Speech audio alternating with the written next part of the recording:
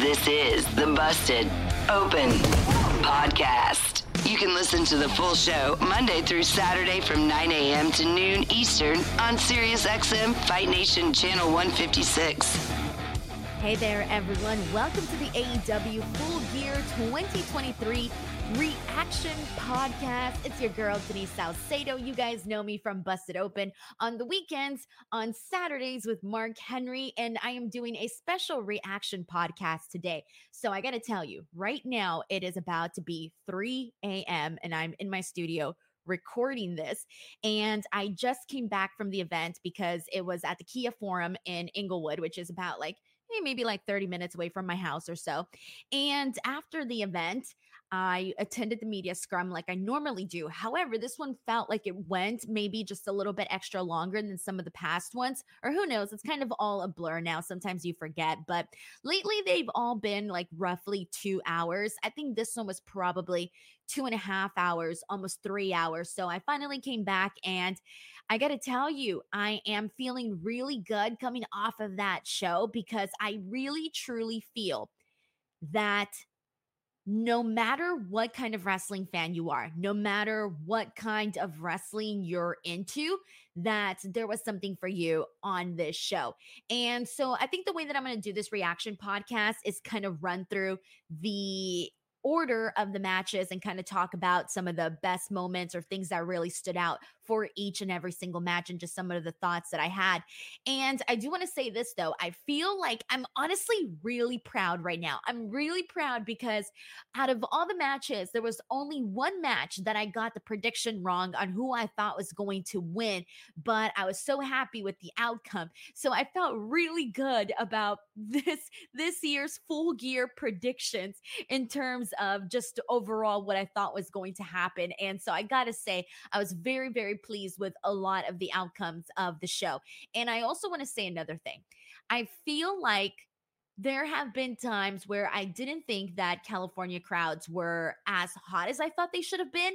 But I gotta say this, with AEW Full Gear today at the Kia Forum, the California crowd was absolutely phenomenal. It was so much fun to have the crowd be really hyped up on things, starting chants, just being loud. Oh, it was so good. I really love the atmosphere. I think this is one of the first shows in a very long time where you didn't feel the crowd die out at any point. Even after the super hot Texas death match, you were probably thinking, oh my God, the next match is literally in the death spot, right? They're going to have to try to keep up. And throughout the entire night, there wasn't one match where I felt that the crowd wasn't interested. And that is kind of rare, because you can have so many great matches, but then there could be that one match that, yeah, it's good, but the crowd is tired, right? And you can't blame the crowd for getting tired sometimes. But this tonight, there were no tired moments. People were into the entire show. So I want to kick things off, and I'm going to focus over on the main card of what went down. Of course, we did have the pre-show match with MJF and Samoa Joe defeating the Guns, and the big thing that really came off of that was that MJF was sent away in an ambulance due to an injury on his leg, and that played into later on in the show, but we'll get to that.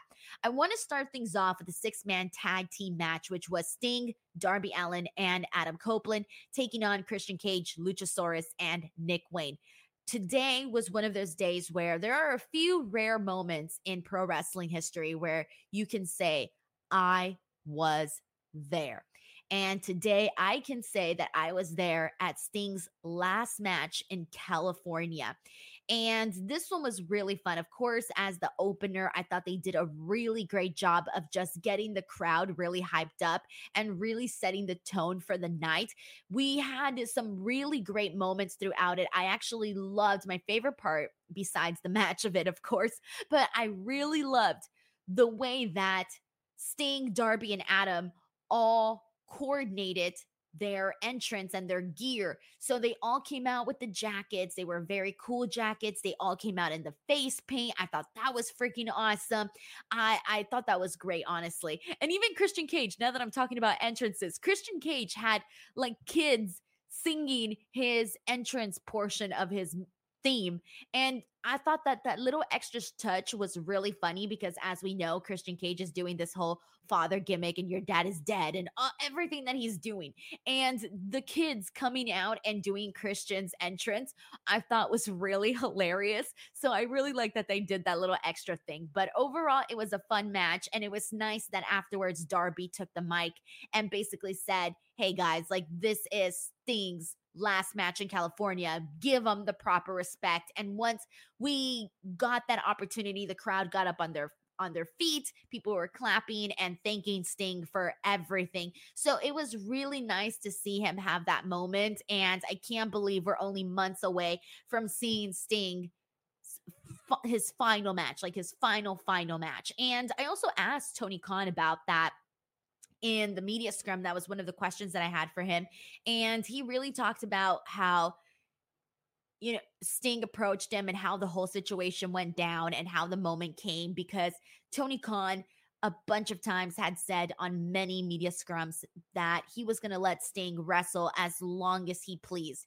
And he is very, very happy and proud of having Sting in AEW, and even said it was one of his proudest moments, proudest accomplishments in AEW was bringing in Sting and sort of being able to sort of rewrite the ending to Sting's career. And so he really put that over a whole lot. So I thought that was a very interesting portion of the media conference.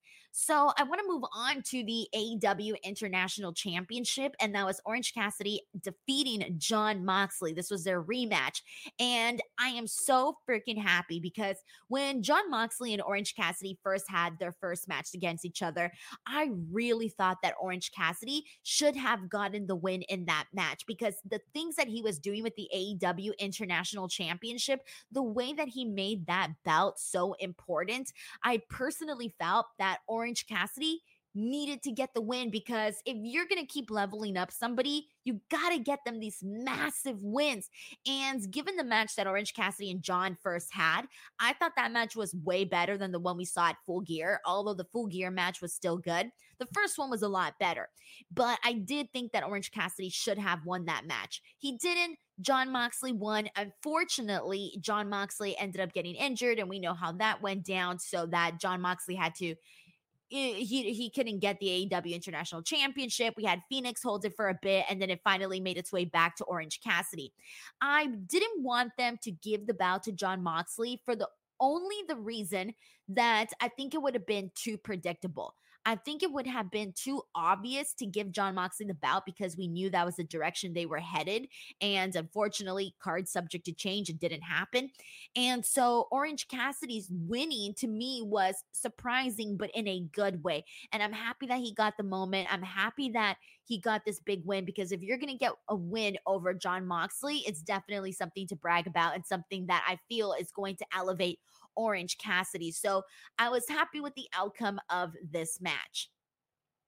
Next up, we have the AEW Women's World Championship match, and that was Timeless Toni Storm defeating Hikaru Shida. This is another one that I feel for Shida here, because I feel that Shida is such a great wrestler. She's such a great talent, and she's always sort of finding her spot she's always finding herself in a spot where it's not the right time for her to be champion. And she's been now a 3-time champion. And I think for the most part, we all knew, given how hot the Toni Storm character got, I think we all knew that Toni Storm was going to win. This was another very fun match. I loved the ending. I thought they did a really good job with, having Toni Storm basically, when she got this win, kind of screw Hikaru Shida and towards the end of it all. And so Toni Storm having this moment and winning this match and then just laying there on the mat, I thought was really hilarious. Just kind of seeing her lay there. And so I had a feeling that Hikaru Shida wasn't going to walk out champion, but it feels like the time was right for Toni right now. Again, with the popularity of the character, that I do think if she would have lost, it would have been a little bit of an upset for some people. Maybe not for everybody, because I think people really respect Hikaru Shida and all the work that she has done. But I do think some people would have been like, damn, they didn't go for it, especially with the popularity of Toni Storm. But anyway, so Toni Storm, she didn't do the press conference, but she did send a funny little letter to Tony Khan where she talked about why she couldn't be there, and she had taken some plane, and she referred to Tony as Anthony Darling, and I thought that was really funny within itself. So it was good stuff there. Happy for Toni Storm and excited to see what she does with the AEW Women's World Championship, especially as timeless Toni Storm. The #1 pro wrestling show on the planet, Busted Open, is available 7 days a week by subscribing and downloading the Busted Open podcast. This is Dave LaGreca. Join me alongside 2 WWE Hall of Famers, Mark Henry and Bully Ray, the hardcore legend Tommy Dreamer, plus Thunder Rosa and Mickey James, all week long as we break down everything going on in and out of the ring. Listen to Busted Open right now on the SXM app or wherever you get your podcasts. Next up, we have the 4-way tag team ladder match, which was for the AEW World Tag Team Championship belts. And this is the one that I got wrong in my predictions. So even though I wanted Ricky Starks and Big Bill to win, and they did, I had thought they were going to give it to the House of Black, Malachi Black and Brody King. I thought that they were going to give them the belts because of the way they had been presented on Collision. It felt like they were really putting a strong focus on the House of Black. So even though I wanted Ricky Starks and Big Bill to win because they were my favorite team out of the 4, I thought it was going to be House of Black. So I was kind of upset that I didn't end up choosing Ricky Starks and Big Bill as my official prediction. But let me tell you guys, this match was so freaking fun. So freaking fun. I think they did a really good job of coming up with new creative spots, ways to use the ladder. There were some dangerous moments during this. This was literally everything that you want in a ladder match, especially a 4-way when you got so many guys that can do all these incredible things. It was so enjoyable to watch, and I think this match just kind of got the crowd in a different kind of a mood and almost set the tone for what you would end up seeing later on down the night, especially when it came to the Texas Death Match. So like I said, something different for everybody. So Ricky Starks and Big Bill win. Happy for them. Glad that they're continuing on because I feel like they can do so much there with the characters. We know that Ricky Starks and Big Bill, just them being a team, is so much fun. And they also did the press conference and they were asked about why they didn't have a team name. And a media member even suggested that they be called, what was it? I think they said absolutely big. That was the name. Absolutely big for the tag team name. And Ricky Starks shut it down right away. He basically said like there was no issue with them being singles wrestlers and then also being an actual tag team together. And so that was really fun to kind of just see Ricky Starks really kind of explain what his relationship with Big Bill is and how they work as an actual tag team. I mean, all of these guys was great. I think the best part about this ladder match, aside from the creativity, was that everybody had like this moments. Like there wasn't anybody that didn't have a moment in this match to shine. And I think that was something that came across very, very nicely, where each guy had a big moment in the 4-way ladder match. So this was a good one. Thumbs up on this one as well.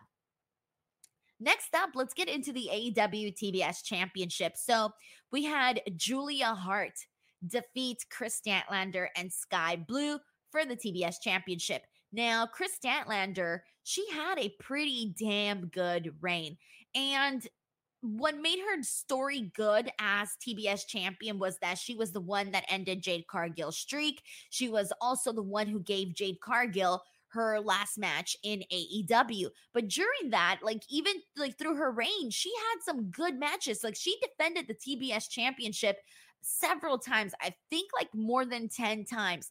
And she did a good job. Honestly, I feel that what happened with Chris Statlander and why they might have switched belts is just that, you know what, Julia Hart and Sky Blue, they are starting to really get over with the people in different ways. Sky Blue right now we're seeing this character transition where she has new makeup, she has new gear, she even got rid of her little hat today on Full Gear, kind of signifying that the old Sky Blue is dead and gone and she's this new Sky Blue. And so she was getting popular But then the one that was getting even more popular with this gothic vibe that she has now that she's part of House of Black is Julia Hart. And Julia Hart has really come into her own in the last several weeks, several months, however much time you've noticed it. But she's really come into her own. She knows how to work the camera. She knows how to sell her facial. She knows how to connect with the people.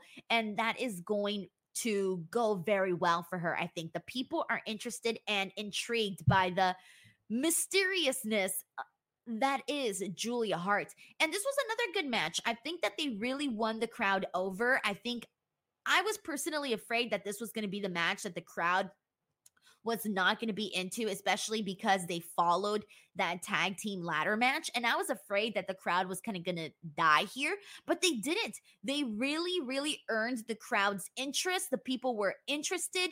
And this kind of further proved that when you give people women that they care about, women that are killing it, women that have good stories, women that have good in-ring skills, women that have great characters, that the crowd will be interested in what it is that they are doing. So I think they did a great job here. Julia Hart was also part of the press conference afterwards, and she I think the biggest takeaway that I got from that was that she was not really all that happy or proud of her work as the cheerleader, which I don't blame her, because what she's doing now, it's a night and day difference. But she basically just said that she didn't have any confidence when she was the cheerleader. She truly did not have any confidence. And she feels that now she's really come into who she is. And obviously she's still growing and she knows that. But I would say that was probably the biggest takeaway from the press conference for Julia Hart. Next up, in what many are calling one of the greatest Texas death matches of all time, one of the best AEW matches. This was something that Tony Khan even said. He thought it was one of the best AEW matches of all time. And that was Swerve Strickland defeating Hangman Adam Page. This was a Texas death match that I don't think a lot of people are ever going to forget. Like, if you watch this match, you're going to remember it because it was so violent. They did so much. Oh my God, weapons, cinder blocks, duct tape, barbed wire, glass. I mean, I'm trying to remember all of the weapons that they use, and I can't even remember everything. But they worked this match so nicely where everything just made sense of what they did. And here's the thing, like, Swerve was bleeding so much. I don't even know, like, we know that there are certain wrestlers that just bleed. They bleed a lot when they do, but I have never seen someone bleed like Swerve Strickland. The amount of blood that was coming down on him, at one point, he like poured a water bottle over his head. And I swear, like, the blood just looked like juice or something. It was so much blood. It was crazy. And even Adam Page had a crimson red face. And this match really had people they stole the show. They, honest to God, stole the show. And this match really did this story justice because things got really personal between Swerve and Adam Page. I mean, you had Swerve Strickland literally break into the house of Adam Page and talk to his child. So yeah, things got very personal. And even Adam Page putting Prince Nana through the table. Oh my God, they just did so much in this that this is one that I cannot wait to rewatch because it is up there with one of the very best. In the press conference, Chris Jericho mentioned it, MJF mentioned it, and I mentioned that Tony Khan mentioned it, and they all said really great stuff. Even Orange Cassidy. Orange Cassidy said that he would defend his AEW International Championship against literally anybody but Swerve and Hangman. He was like, no, they're too much for me. Oh my God. And I almost didn't mention like the most grossest spot ever. So during this match, I mentioned that Swerve was like bleeding buckets, right? Adam Page, like, we were seeing a whole new version of him. Adam Page opened his mouth and he had all of the blood of Swerve go straight into his mouth. He poured another man's blood into his mouth. If you did not watch this, oh my God, like you need to go and find like a GIF or something on Twitter. I'm sure it's out there. You need to see a photo. It's disgusting, but you need to see it because I don't think that me explaining it is doing it justice, because it was something that I thought was so gross. And and I love all of the blood. I love all of the gore. I love the violence. And that's something that I'm very, very into. But even just like watching this, I had to cringe. I was cringing here because it was just, I have never seen anything like that before. But this match did, in fact, steal the show. All righty, next up we had the tag team match with the Golden Jets, Chris Jericho and Kenny Omega, defeating the Young Bucks. And since the Golden Jets won, they got the Young Bucks' AEW World Tag Team Championship opportunity. And during the press conference, we did see Chris Jericho confront Ricky Starks and Big Bill. He said that Kenny Omega wasn't there because I think his cat was sick. So that's why we didn't see Kenny Omega in the press conference. But so we did see a little confrontation, though, between the two teams, aside from Kenny Omega not being there. But other than that, I mean, this was a very fun match, too. Really enjoyed what they did here. I thought, and I mentioned this earlier, that this being the death spot, having to follow that Texas death match, God, I would hate to follow this match. But they're pros, man. Jericho, Kenny, Matt, Nick, Jackson, they're pros, and they did not lose the crowd at all. In fact, they fed off of the energy that the crowd that they still had coming off of that Texas death match, and they fed off of it, and they ran with it in this match. So they didn't lose the crowd at all. I thought it was a really good fun one for sure. And on to our main event. It was the AEW World Championship match, and this one here, I mentioned earlier that in the pre-show, MJF was taken away in an ambulance. And so Adam Cole was filling in for MJF in this match. So they announced Adam Cole versus Jay White. Now, this truly did not make a lot of sense because MJF hurt his leg and was taken out, and he was replaced by a guy who has an injured leg and is literally in crutches. And so that portion of it really did not make sense. Of course, MJF came out and he ended up being the one to wrestle this match against Jay White. And the match itself, I thought, was really good. I thought there was a lot of really great moments in it. I didn't think it was a bad match whatsoever. The only thing that I didn't necessarily love too much was the concept that, I mean, this match went a really long time. I would probably say it was about, the body of the match was probably about half hour. And then there was, of course, all of the other shenanigans that took place. So maybe about like 40 minutes or so, but 30 minutes of a match. And in those 30 minutes, it was kind of a little bit hard to buy that Jay White couldn't defeat this like one-legged guy that was MJF. So that was the only little issue that I had with it. But I still thought the match was fun, though. There were some really good moments in here. Like I said, I think they really went out of their way and gave us a fun main event. But of course, it wasn't match of the night. Match of the night was Texas Death Match, but still a fun main event. And I guess we're going to continue to see what else they do next and where they go from here with MJF and Adam Cole and just this whole entire story that they have been doing. Of course, Adam Cole was there with MJF during the press conference, and MJF was eating his pickles and they were vibing, having a good time after MJF cried. I mean, it was a whole thing. But like I said, overall, a very fun night and something different for everybody, and some good stuff came out of the press conferences as well. So I enjoyed that. But there you go, everybody. That was my quick reaction podcast to AEW Full Gear. And if you guys enjoyed this one, please let me know. Hit me up on Twitter or Instagram or TikTok, any of the social media apps. I'm at _ Denise Salcedo.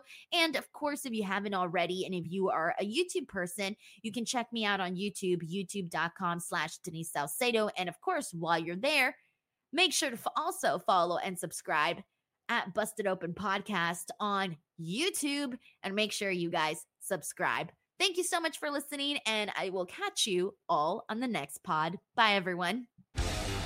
Busted Open is part of the SiriusXM Sports Podcast Network. If you enjoyed this episode and want to hear more, please give a 5-star rating and leave a review. Subscribe today wherever you stream your podcast. Catch the full 3 hours of Busted Open Monday through Saturday at 9 a.m. Eastern on SiriusXM Fight Nation, channel 156. Go to SiriusXM.com/Busted Open Trial to start your free trial today.